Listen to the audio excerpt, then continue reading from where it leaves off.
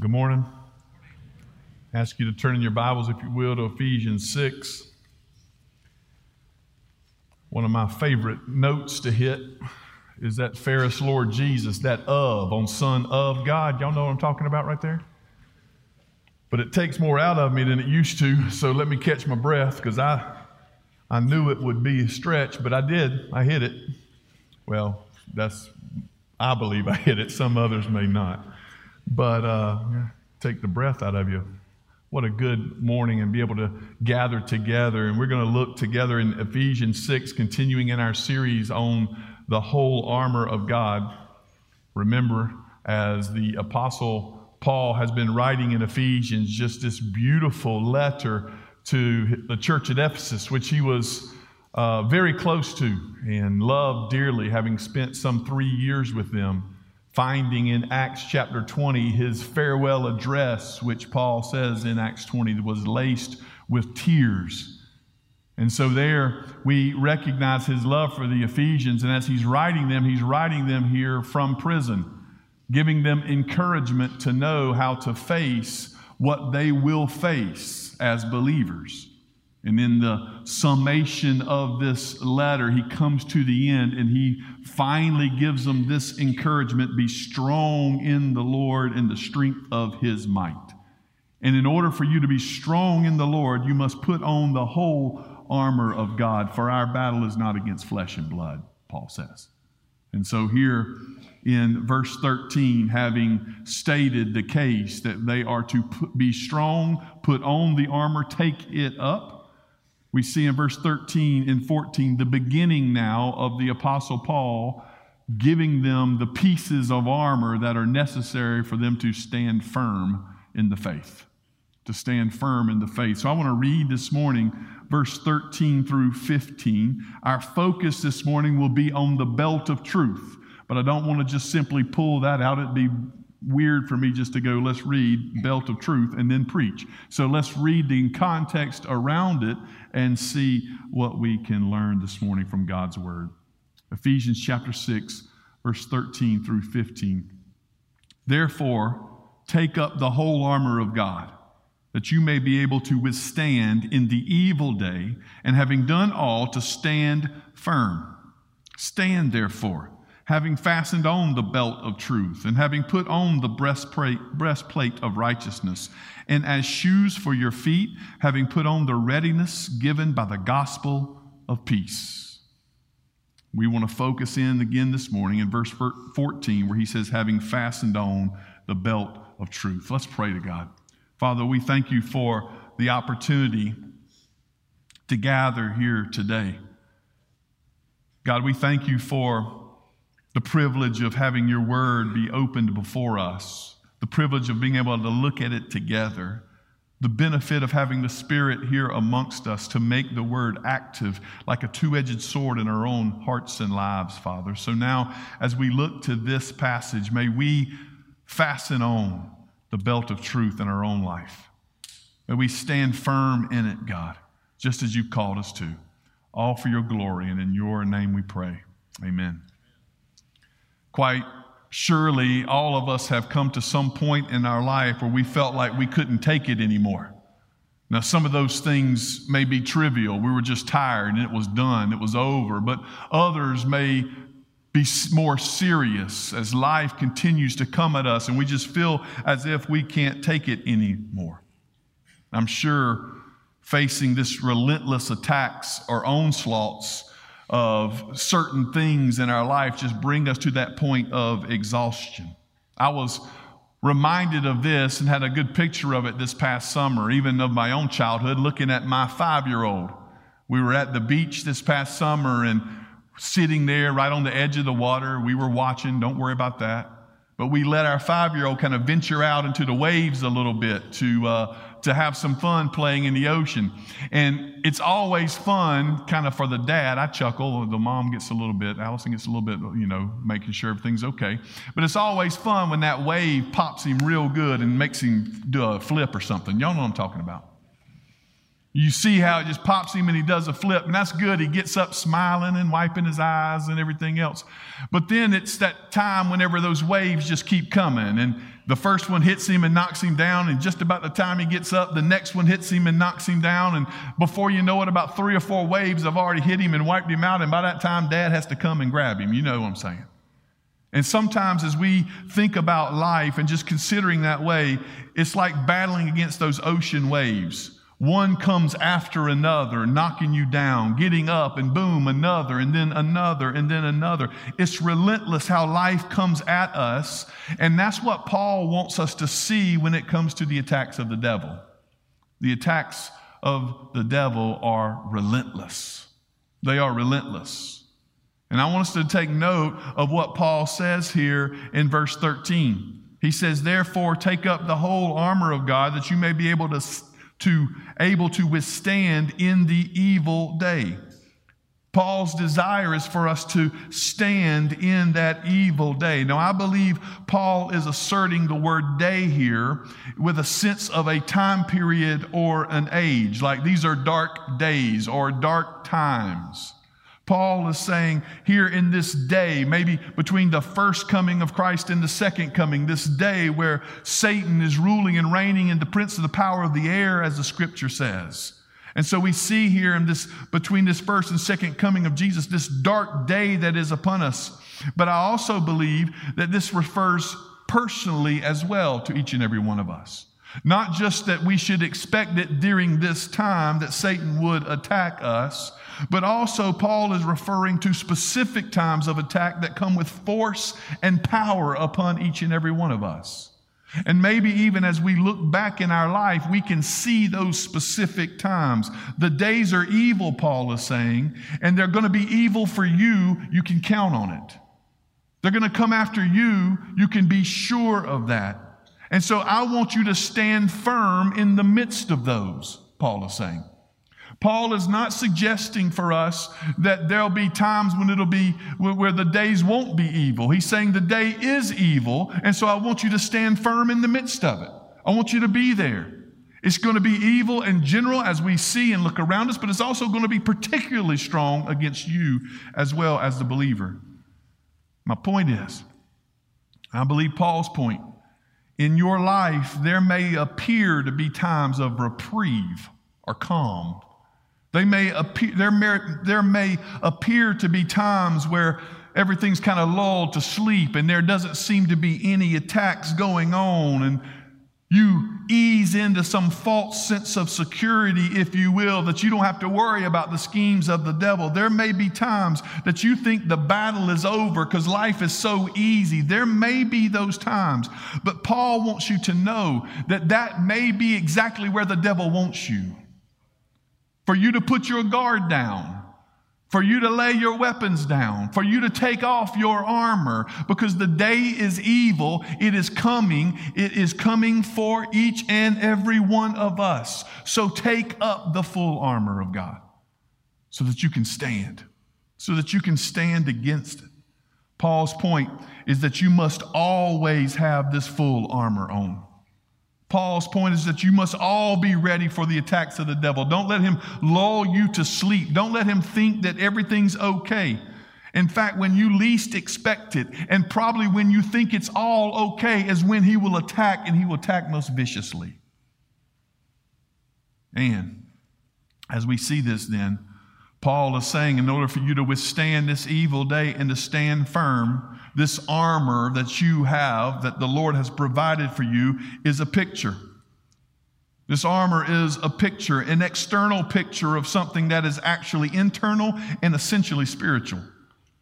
As we know today, none of us are picking up literal belts of truth and putting them on, right? None of us are picking up literal breastplates. I got to work on saying that word. I didn't realize I'd have a problem with breastplates.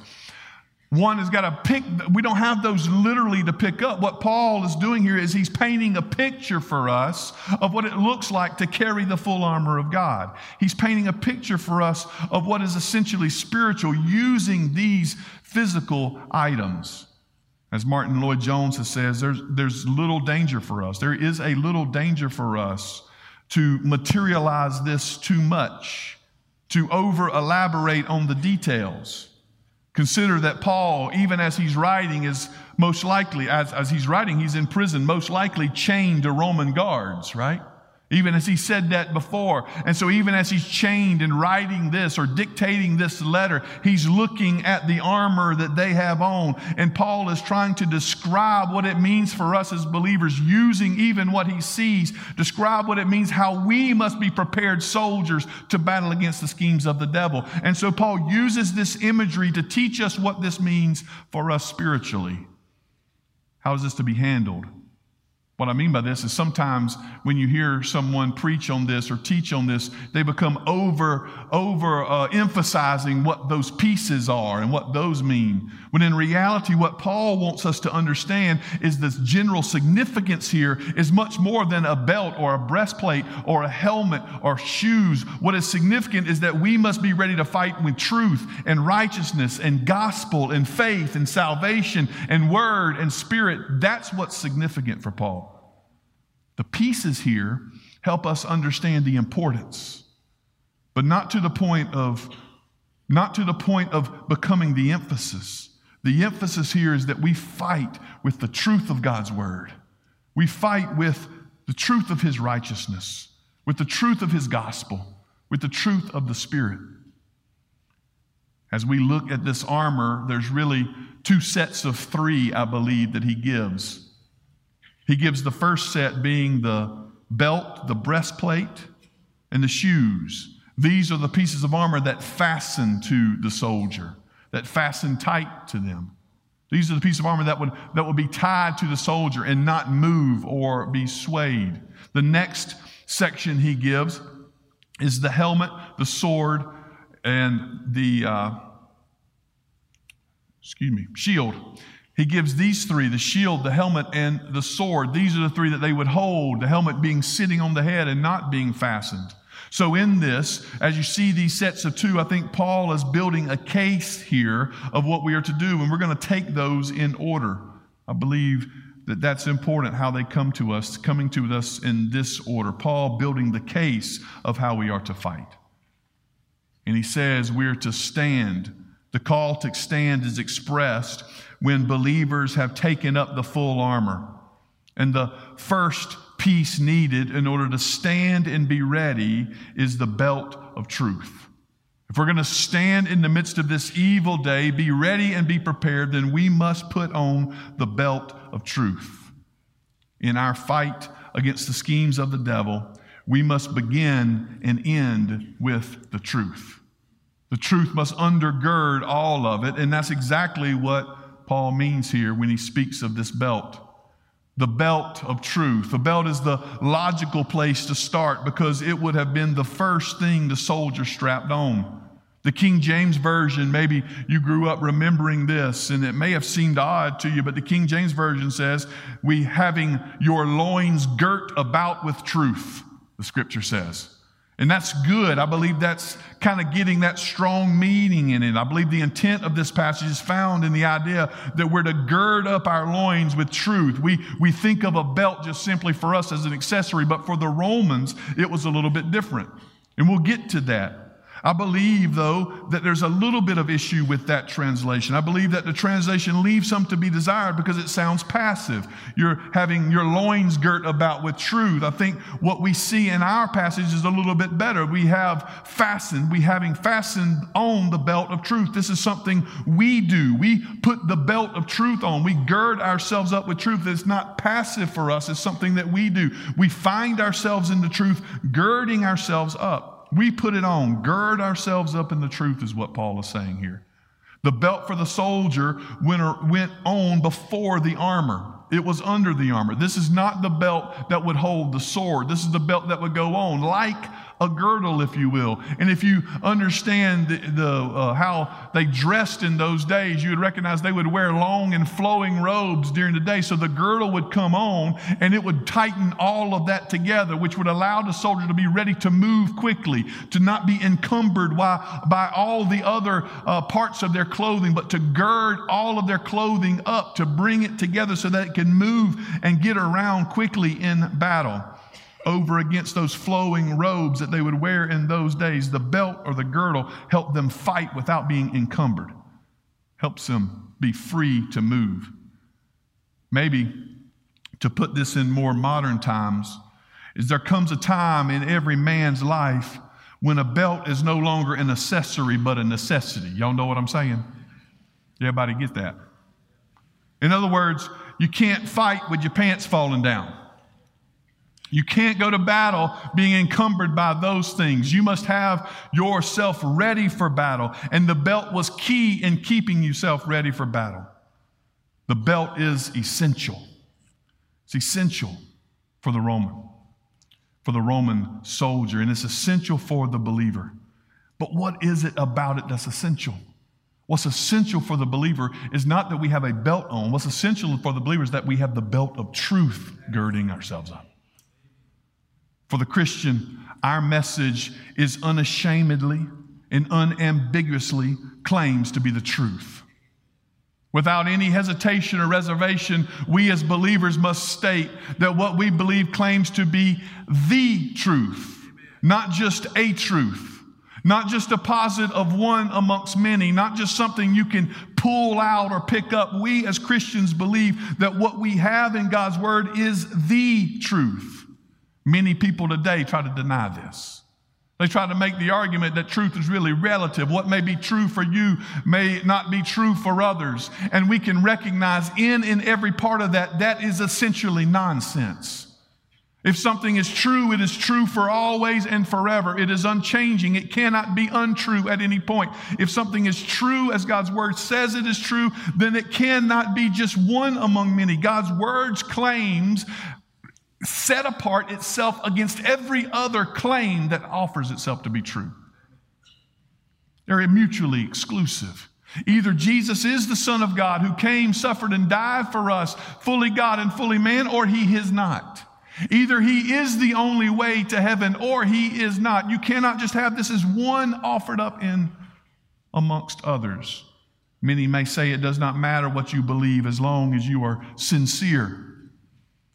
Well, as my grandmother used to say, I hear tell the road to hell is paved with good intentions, with sincerity.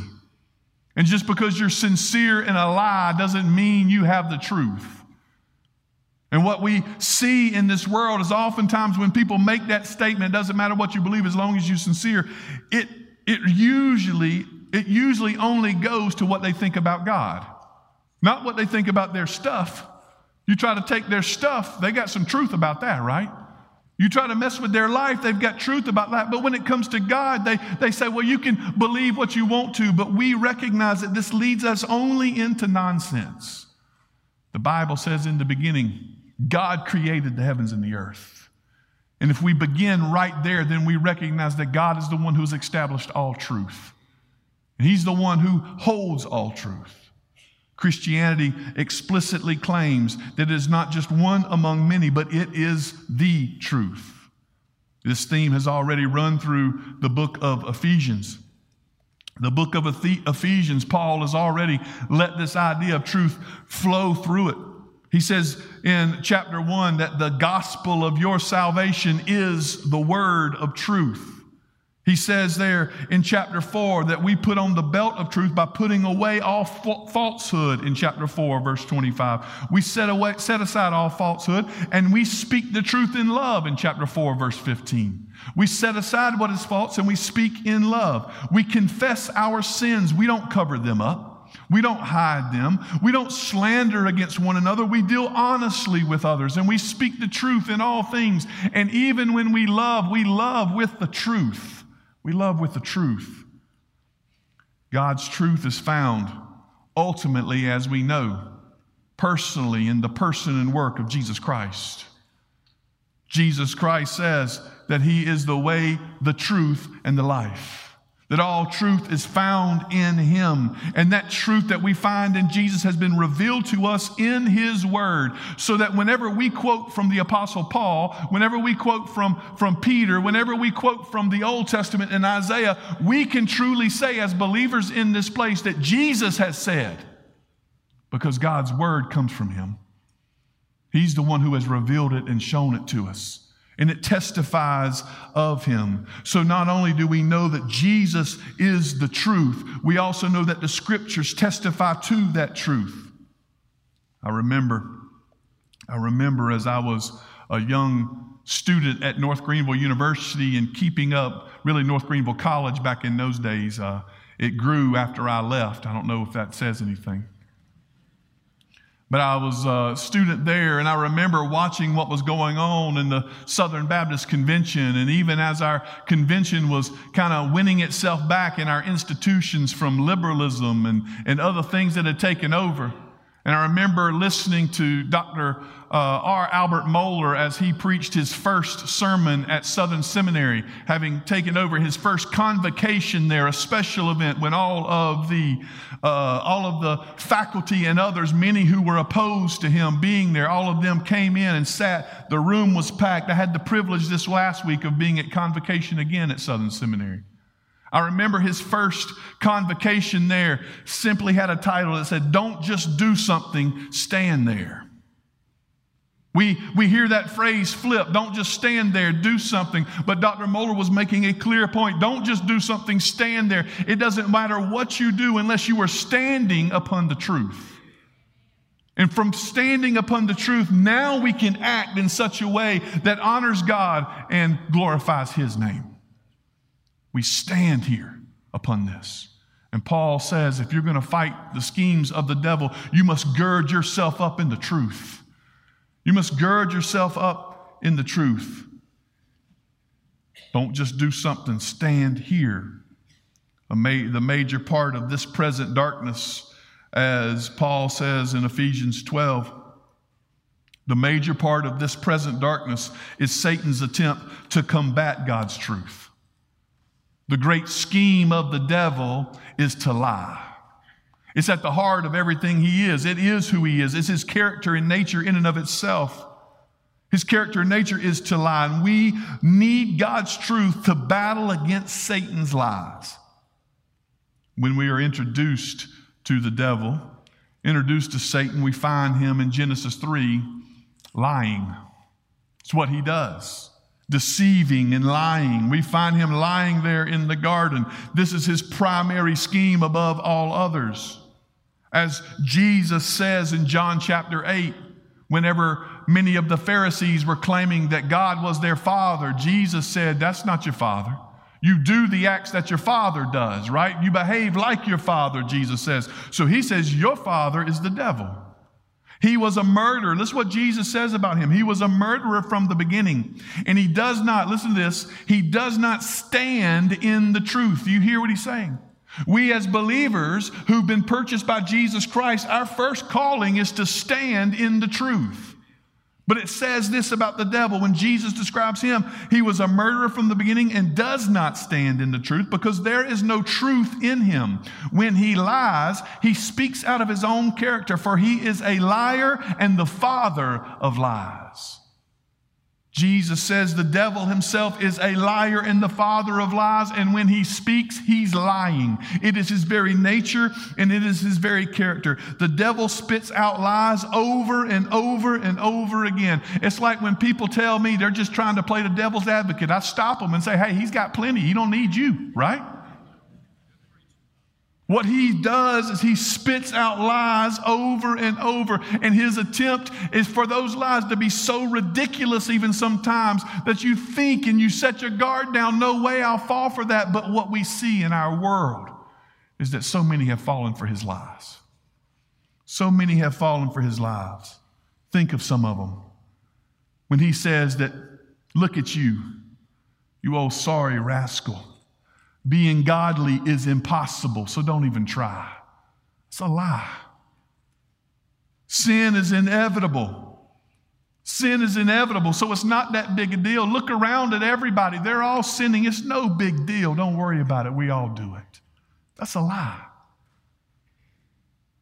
Your past, your bad past that always comes back to haunt you, your past must lead you to a bad future. You're good for nothing. You've demonstrated, and that's all you'll ever be. Those are lies the devil continues to say over and over.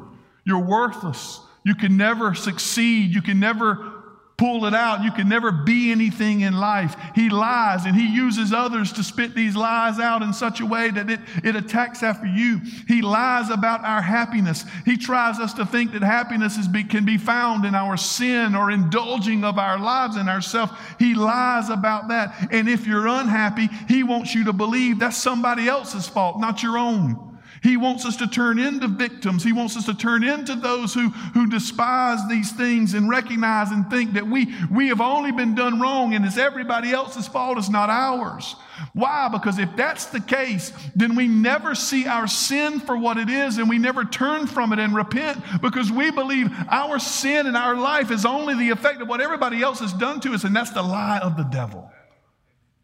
Surely we've been victimized, but we must not understand our lives in just victim sense. We must understand ourselves in need of a Savior. The devil wants us to believe that this life is all that there is, so he lies to you. He says, eat, drink, and be merry, for tomorrow you die. You only live once. And your identity is in something other than the Lord. He wants you to believe that your identity is found in the summation of what you have in life. He wants you to believe that your identity is found in your past and all the adding together of your sins and bad decisions. He wants you to believe that your identity is found simply in your sexuality. He wants you to believe that your identity is found simply in what you do and how you can perform. He wants you to believe your identity is found in anything other than the Lord God Almighty. He lies. And to keep us from finding out the truth, he even lies about the Bible, right? To keep us from finding out the truth, he lies to keep us from reading the truth. You already know it, don't read it. That's a lie. Every time we pick it up, we learn from God's word. No one can understand it, so don't read it. That's a lie. Just go down to our children's department and see that our children understand the good news of the gospel of Jesus Christ from 8 to 80. It doesn't matter when it is. God's word is clear and understandable. It's boring. Don't read it. If you think the Bible is boring, you haven't read much of it. It's rich and exciting. He wants you to think it's outdated, so don't read it. What does a date have to do with anything? God's word describes to us exactly the condition of humanity and exactly who God is. And if you read it, you'll find there's no way it's out of date. It speaks right to us even today. He wants you to believe it's just a bunch of rules. So don't read it. And that's the one. That's the one I want to end on here today. The idea that Satan's lie is God's word and truth is just a bunch of rules, so don't mess with it. God's word is not just a bunch of rules. God's word is grace and life. God's word is grace and life. It isn't just rules. It's about joy. God's word is about where we find our true happiness and our true joy. Exactly what we are looking for is contained in God's truth. And just as the world says we still haven't found what we're looking for, they haven't looked where they need to look. When they look upon God's word, they find exactly what they long for. Every single one of us are longing for satisfaction. We're looking to be fulfilled. We want to find true joy. We want to find true happiness. And what we do is we try to find it in the husks and the garbage and the trash of this world, just like that prodigal son wandering around through what they were feeding the pigs, and he's looking and realizing this stuff can never satisfy me. I know where I can find satisfaction. So he, in his humility, heads back to his father's house and says, just give me some crumbs. Your people eat better truth than anybody else does. And so it is for God's word. In God's word, we find everything we long for. We find the satisfaction we are looking for. We find the hope we're desperate for. And how do we find it? How has this been attained for us? Because when you read God's word, you recognize that when we put on the full armor, we're not the first ones to have worn that armor. The word of God tells us that we're not going into battle alone. The word of God tells us that we don't fight against the schemes of the devil by ourselves. Isaiah 11:5, the prophet tells us that there's coming one who will fight on our behalf. There's coming one who will put the armor on. In fact, it uses the exact words that faithfulness is the belt of his loins. That word faithfulness is aletheia. That means exactly truth. Faithfulness and truth together are the belt of his loins. And there's coming one who will fight on behalf of his people, that will strap on the belt of truth and will go to war for them. Notice when Satan tempted Jesus in the garden, Jesus, having not eaten for 40 days, there in the garden. Some of y'all hadn't eaten for 40 minutes and you're already mad at me for preaching too long. Jesus hadn't eaten for 40 days. Surely at his weakest moments, surely at the moments where he was most susceptible to attack, there in the wilderness, Satan appears to him face to face. And no matter what we've been through, we still hadn't had the temptation like this before. Satan appears to him face to face. And what does Jesus say when Satan offers those three little suggestions? Let me remind you of what Jesus says. He simply says, "It is written. It is written. It is written." Jesus' attack and his safety against the devil's schemes right there is that he builds his case upon the truth. And there he stands. There he stands. He goes against the temptations. He goes into the midst of battle and he stands upon the truth, girds himself up with the truth, and there he is victorious, even in the wilderness. But that's not his only victory. Read the word that Satan tries to get you to keep from reading, and you'll find out that not only did Jesus strap on his belt of truth, but he strapped it on in such a way that he stood firm, even going against the schemes of the devil all the way to the cross. Because Jesus wins, and truth then reigns. All of those who believe in him by faith, all of those who believe in him by faith are also what Revelation says, faithful and true. Faithful and true. You see, for us, as we gather here today, we must recognize that the schemes of the devil are relentless. And the moment you think they're not even happening right now, that everything's hunky-dory and fine, is when Satan has you right where he wants you. We can never put down the belt of truth. The belt was the first thing strapped on by the Roman soldier, and when he left battle, it was the last thing taken off. And for us as believers, it's the first thing we must strap on. Every day, it's the first thing we must strap on, God's truth. And it's the last thing we're to take off. The last thing. God's word is not just a bunch of rules. God's word is grace, and it is truth, and it is life for us. God's word satisfies. Don't fall for the schemes of the devil. You are found in the Lord when you call upon him. You are defined not by your past, not by your sexuality, not by any other thing the world tries to give you. You are defined ultimately and finally by your relationship with Jesus Christ. And my prayer is today that you will find yourself found in him, and your testimony would be, I once was, but now I'm. All because of what Christ has done. All because of what he's done. The devil lies to you relentlessly. So we must hold fast to the truth tirelessly. Strap it on. Gird yourself up in it so that we'll be able to withstand what he sends our way. Let's pray together. Father, we thank you for this glorious word today. We thank you that your word is not boring, but it is true. We thank you, Father, that it does not fail, but it always succeeds. We thank you, God, that it does not get less and less, but it gets sweeter and sweeter, and it satisfies in every way. So help us today, Father, as we face this schemes of the devil that he throws at us so quickly, Father. Help us to face it girded up in truth, not falling for lies, but trusting in the one who has revealed himself to be true. God, some may be here today that the lies of the devil have become so great in their life they begin to believe them. Father, clear that out this morning by the power of your Spirit and help them to see the truth of God's word. Help no one here to be falling for the lie, but all to be resting in the truth. All of that we pray in Jesus' name. Amen. Maybe that's you today. Maybe you are here believing a lie still. Listen to the truth of God's word. Jesus Christ came, suffered, and died in your place so that you may have life. And all you have to do is turn to Him, and every hope and joy you long for will be found. That's the truth. That's the truth. And so I pray that's it for you, that you'll turn to the truth of Jesus Christ. Believer, gird yourself up. Gird yourself up in the truth. Find yourself in the Word.